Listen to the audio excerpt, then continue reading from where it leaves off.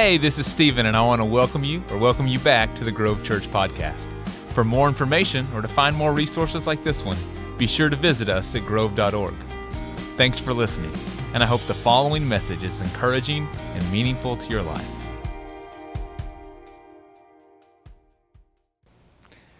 Hi, my friends. Welcome to the Grove.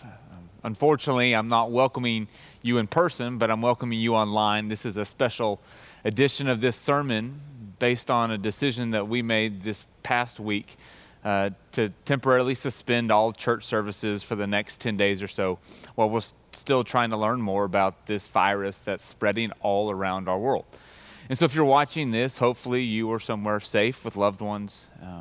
But I'm glad to be coming to you by video because I have an important message that I want to share with you. It's an important sermon for our times, for our lives, and what's going on in and around the news, both worldwide and locally in our own communities, and likely a message that we will need to revisit again and again and again over the coming weeks and over the coming months, because likely it'll be the case that the events of this virus and the effects of this virus will be far spreading, not just from a health standpoint, but from the way that it impacts our society. It impacts all sectors of business and life.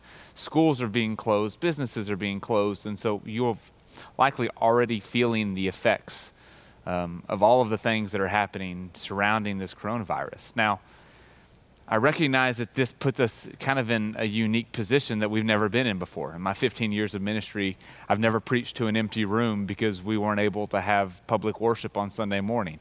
Likely, this is the first time that you've intentionally tuned in to watch a sermon because you weren't allowed to come to church on Sunday morning. And so I recognize we're all in a bit of uncharted waters in a unique place. And so what I want to say is I'm grateful for your patience. I'm grateful for your support and your understanding.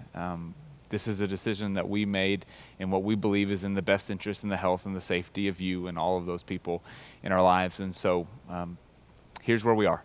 And so I want to begin to have a conversation with you, whatever time of day you're watching this, about what's happening in our world and what our response should be. And to do so, I want to look at a particular passage of Jesus' teaching that's in line and consistent with this sermon series that we've been in for the last couple of weeks called Keys to the Kingdom.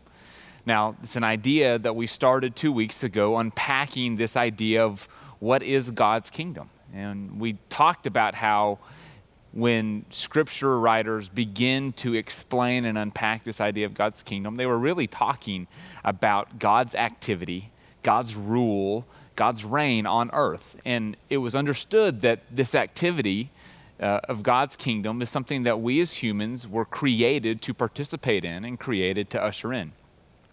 And so we looked at what that meant for us and all of the ways that we could begin to think about and understand how we as people created in God's image could begin to participate and share in the responsibility of ushering God's reign, God's rule, God's activity here on earth right now. This wasn't something that we waited to go to, something that we visited after we died, but it was a very present reality that we can experience here, now, in this life. And then last week, we began to unpack our first key to the kingdom and looking at this idea that Jesus begins to share in the Sermon on the Mount. And he starts his words to this group of kind of ragtag individuals with a list of titles and descriptions of people who would be considered blessed. And that word blessed really just meant those who were able to share in and participate in the highest well-being possible via relationship with God. And as Jesus began to unpack this list, what we looked at last week was that this list was not what we think it is. It is not a list of conditions that we should strive to achieve.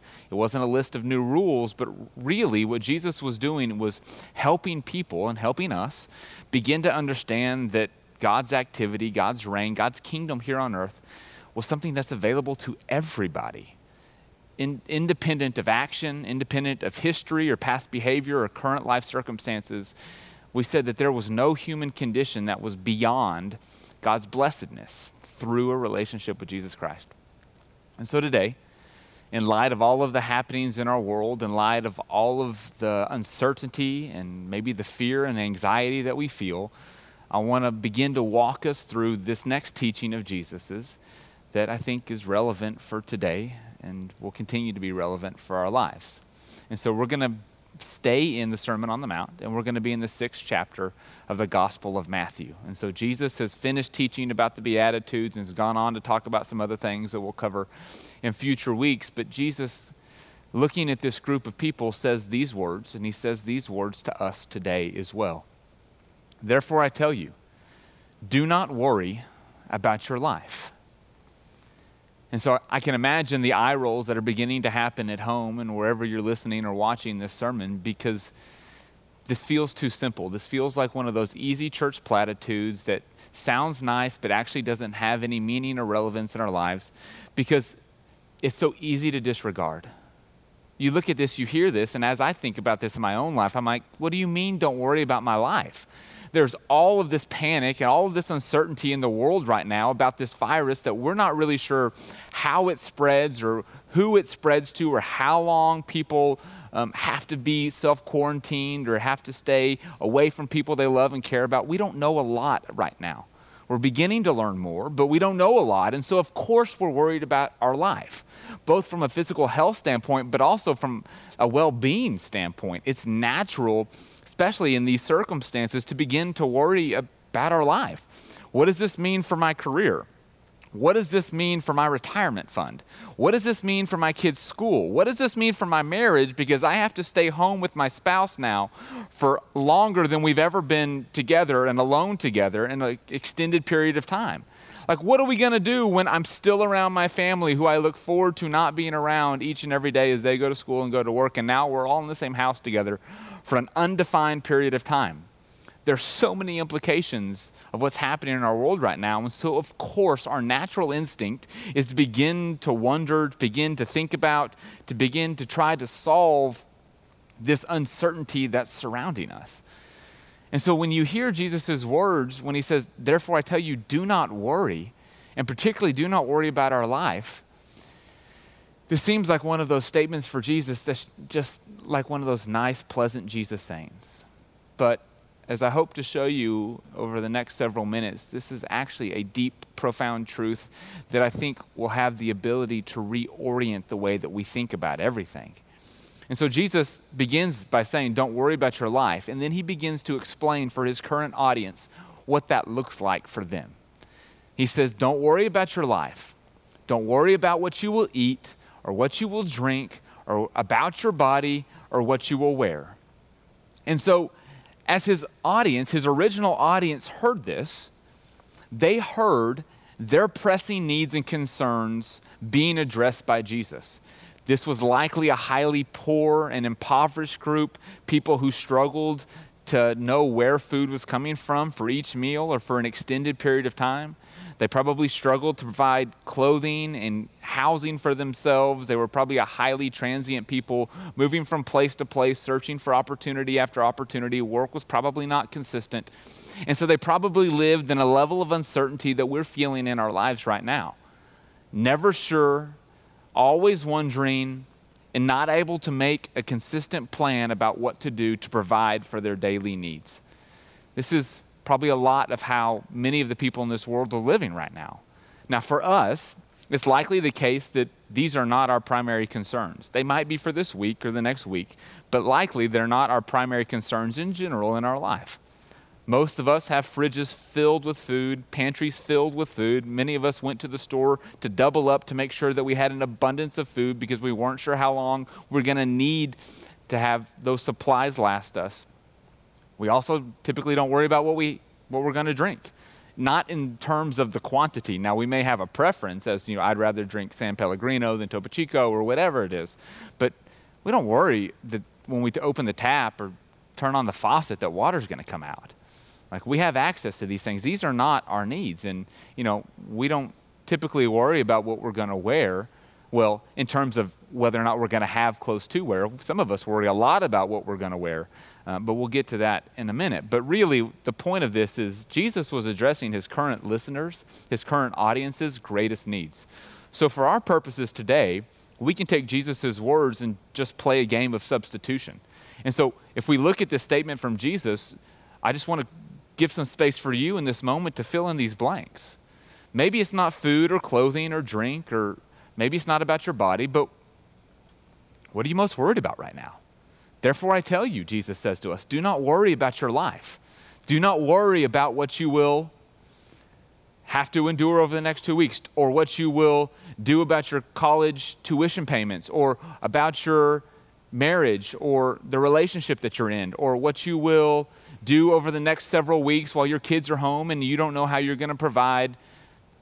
These are all legitimate, pressing concerns. And so we can fill these blanks in ourselves. Maybe I got some of yours correct. Maybe I was totally way off and you have a whole different set of concerns. Maybe yours regard the stock market and what's going to happen over the next several weeks in the national and global economy. Maybe for you, it's how do I lead this group of people that I oversee in my business?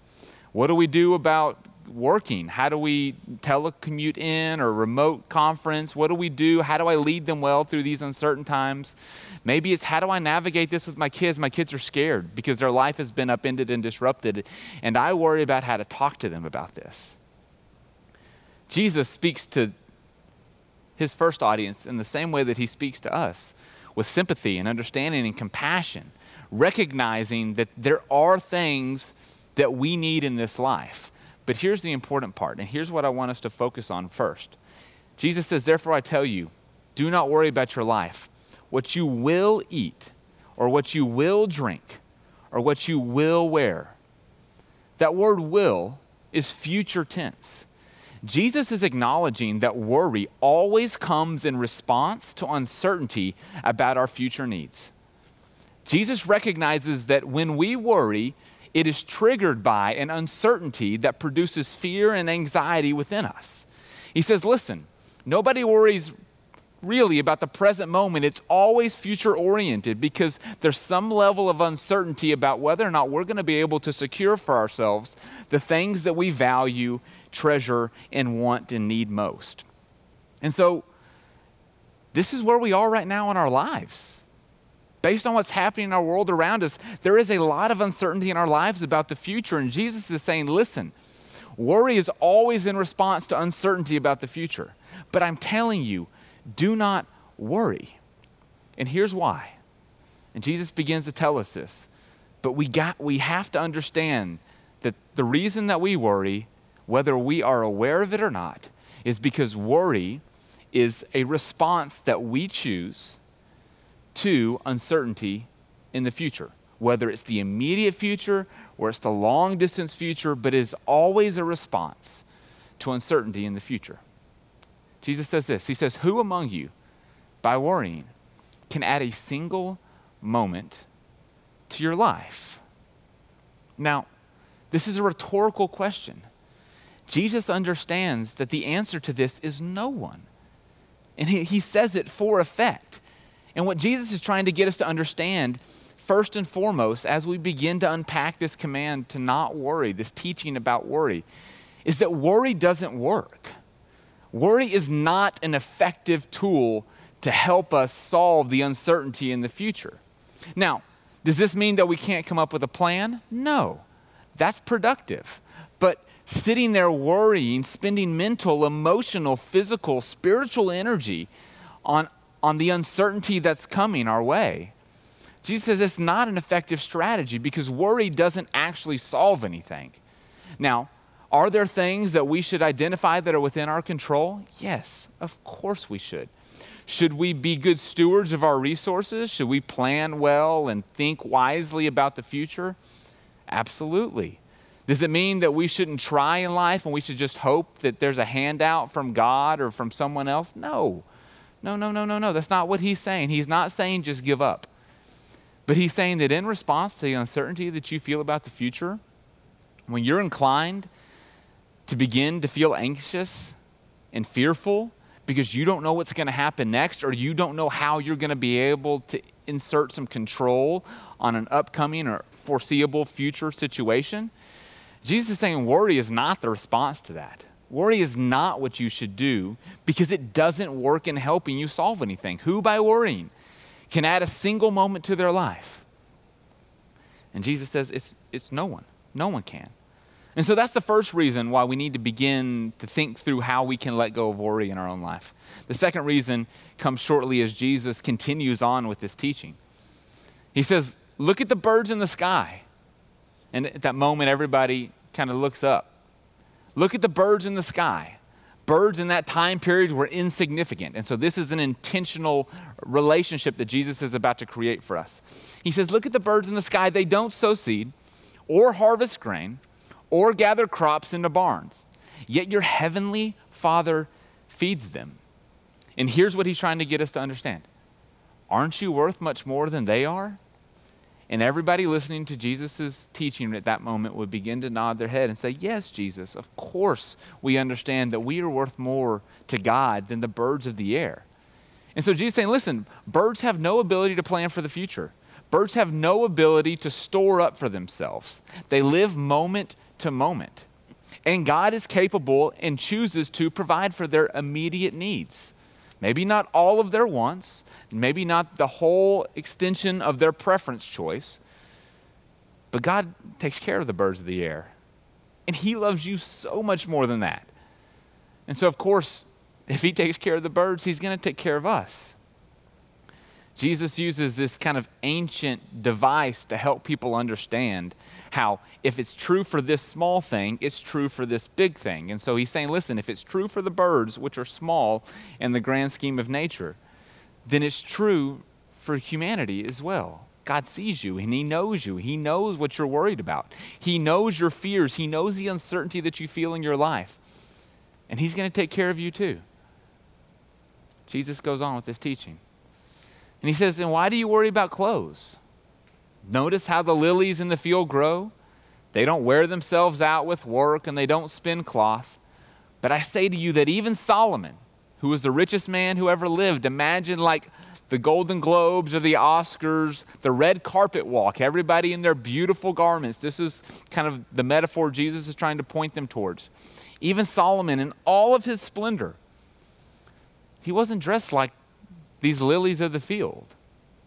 And so Jesus says, if God dresses the grass in the field so beautifully, even though it's alive today and tomorrow it's thrown into the furnace, hint, it's insignificant, it has a short lifespan, it's just used for fuel. Again, it's this metaphor. If it's true for a small thing, then it's going to be true for a big thing. And Jesus is saying, if it's true about the grass, if God is capable of meeting the needs and making the lilies and the grass and the vegetation of this world look beautiful, how much more was he going to be able to take care of you? To make you in your life feel the experience of abundance that comes from a relationship with God. Jesus is saying, listen, you can trust that God's got you. But then he calls them a name, which is kind of Jesus' attempt to kind of gently poke or chide or prod them into recognizing the ways that they're not getting all of this right.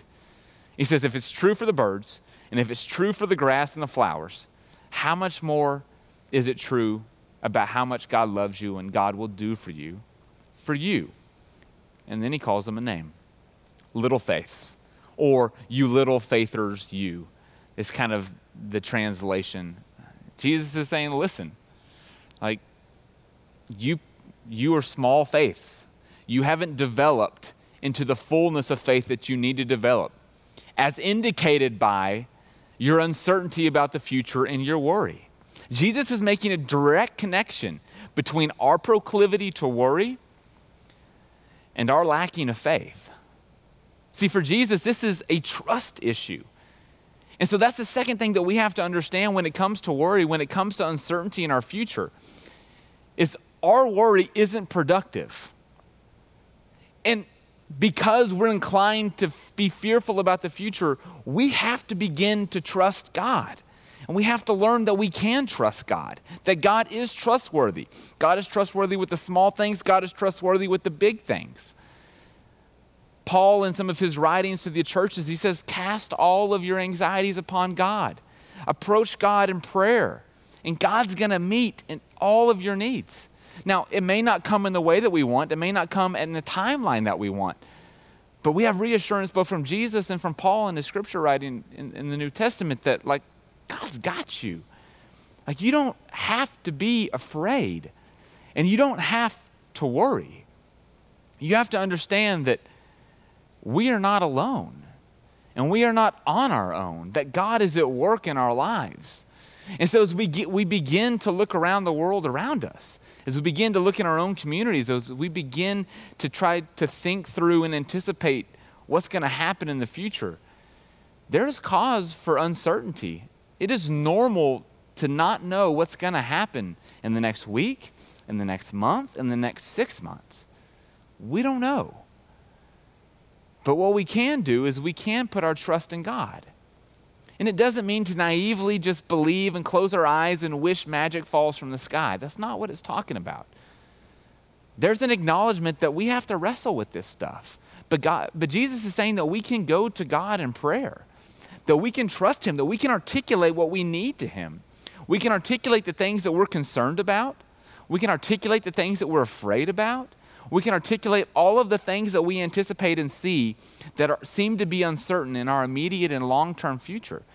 Jesus is saying you can go to God with all of that stuff, but what you have to understand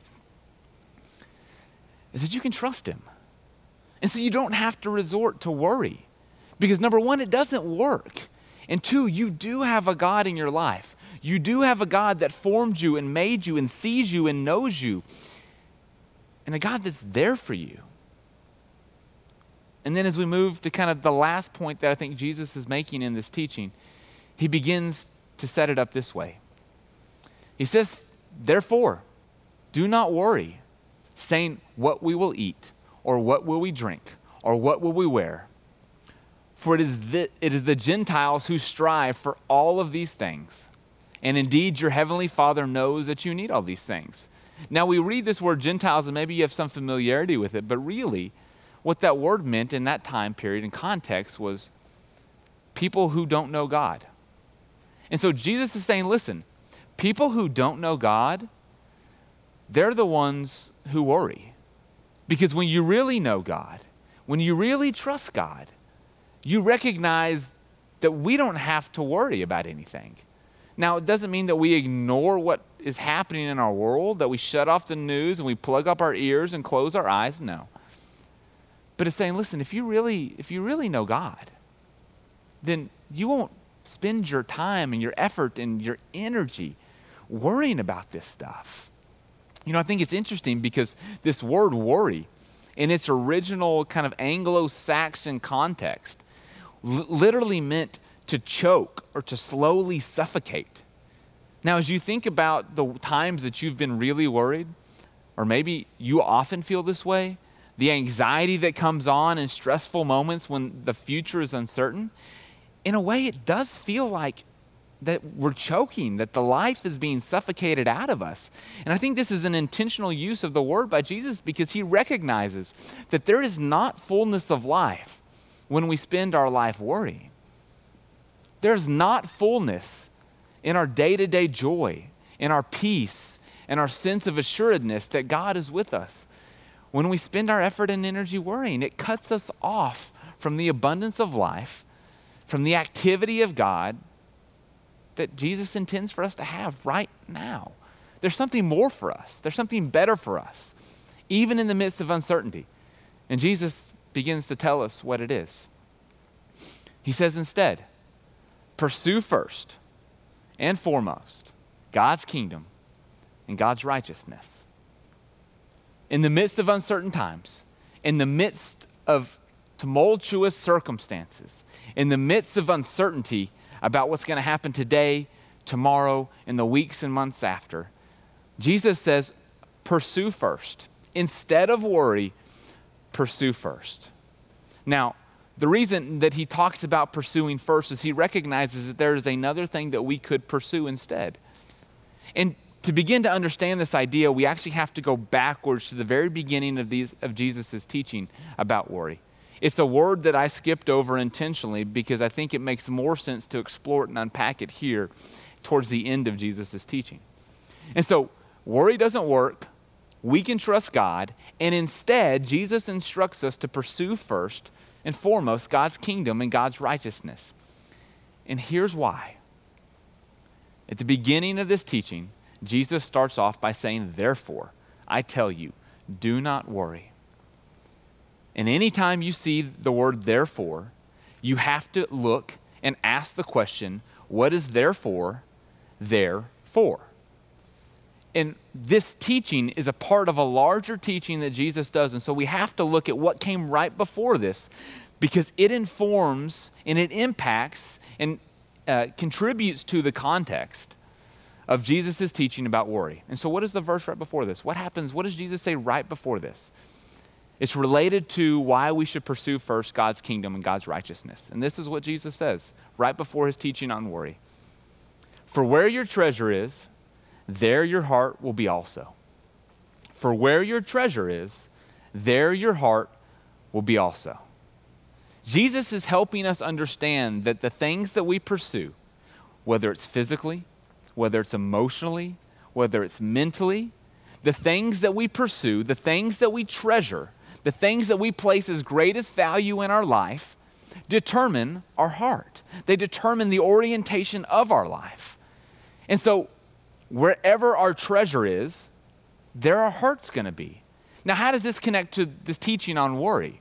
Well, worry is about uncertainty and a lack of security around the things that we treasure and value most. Let me say it again. Worry is about the uncertainty and the lack of security around the things that we treasure most. So here's why Jesus is teaching us not to worry. Here's his third point. The first is that worry doesn't work. The second is because we can trust God with our daily lives. We don't have to worry about that stuff. God has us. God's got us. But the third reason is because when we worry about these things, it orients our heart. It orients our life. It determines where we spend our energies. And Jesus is saying there's something better for you to orient your lives around than your daily needs.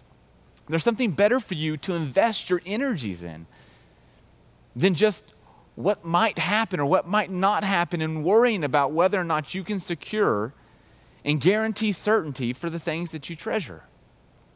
Jesus is inviting us to treasure something totally different. He's inviting us to treasure and pursue something other than our kingdom, other than our needs. And this is hard because our natural instincts are to provide and protect and secure our future. That's why many of us went to the grocery store as this news broke to make sure that we had enough supplies, that we had enough food, that we had enough toiletries, whatever the things that we were fearful of running out of that contributed to trying to secure and protect our lives in uncertain times. Think about all the energy that we have spent. Think about all of the energy that is being spent in the news and the media and all of the outlets trying to control or trying to predict some level of certainty. And all it does is manifest into worry. All it does is manifest into pursuing these things that we treasure in our immediate kingdom. And Jesus is saying there's something far greater, far more valuable, far more important for your life than to spend your energies trying to control and trying to worry about whether or not you're going to have all of the things that you want. And so, what does he say? Instead, pursue first and foremost God's kingdom.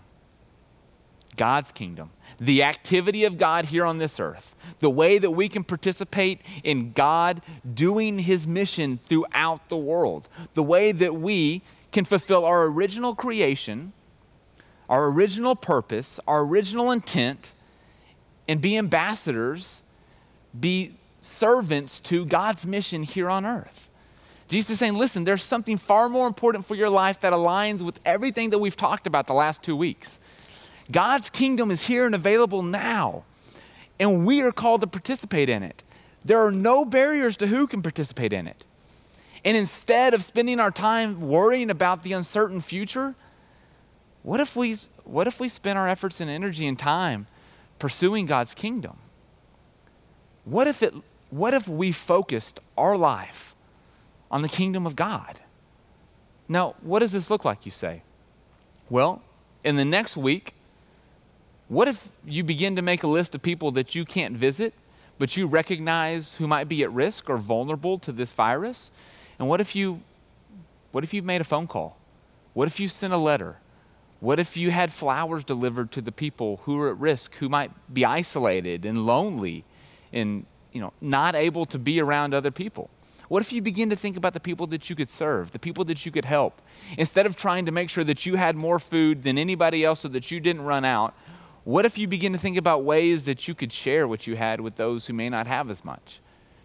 What if you begin to think about ways that you could support health services for those agencies who are working to try to alleviate the needs in our world right now?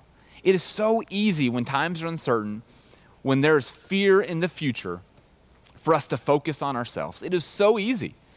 I'm inclined to do this all of the time. I went to the grocery store like everybody else, and I had to have this conversation with myself that I only needed to buy what I actually needed, not out of fear. Now, I can make plans and provisions so that I have enough food, but there's no need for panic buying. There's no need for panic emptying of the shelves and filling of the carts. Jesus is saying that's a waste of your life and a waste of your effort. God's got you. Now spend your life serving God and serving others. And so over the next couple of days, we're going to create more opportunities for you to do that. We know that sometimes it's difficult to think of these things on your own, but at the Grove, we're going to create opportunities for you to serve others, for you to pursue first God's kingdom. Because here's what Jesus says. When you do that, when you pursue first and foremost God's kingdom and God's righteousness, the way that we live according to God's plan, according to God's wishes, when you do that, all of the other things that you're worried about, all of the other things that you actually need, they'll be given to you as well. You'll never go without. You may go without the things that you want, but there's a greater life for us. A greater life than having everything that we could possibly hope for and want. It's a life that participates in the kingdom of God. And it's anchored in letting go of worry, recognizing that it doesn't work, beginning to trust God more, and stepping up to the call to serve and to focus and to pursue first the kingdom of God. My friends, wherever you are, I hope that you're safe. I hope that you're well. And I hope that you know that you do not have to worry. God is with you, and he is inviting you into a relationship and into participation in all that he is doing here and now. Let me pray for us. Gracious and loving God, we are in uncertain times, but we know that in the midst of these uncertain times, there is a certainty, and that is you. God, you have seen situations like this come and go throughout the millennia, and still you remain. So God, surround us with your peace. Remind us of your love and your care and concern for us, and give us the strength and the confidence and the ability to trust you more. God, there is a lot that we don't know, and a lot that we can't control. But God, help us to know that we don't have to worry about it. That we don't have to spend our wheels and our efforts and our energies pursuing something that doesn't work. That we can trust you and that we can pursue your kingdom first. We love you, and we're grateful for the ways that you love us and you care for us. Help us to love and care for each other as well. We pray this in Jesus' name. Amen. Bye, my friends.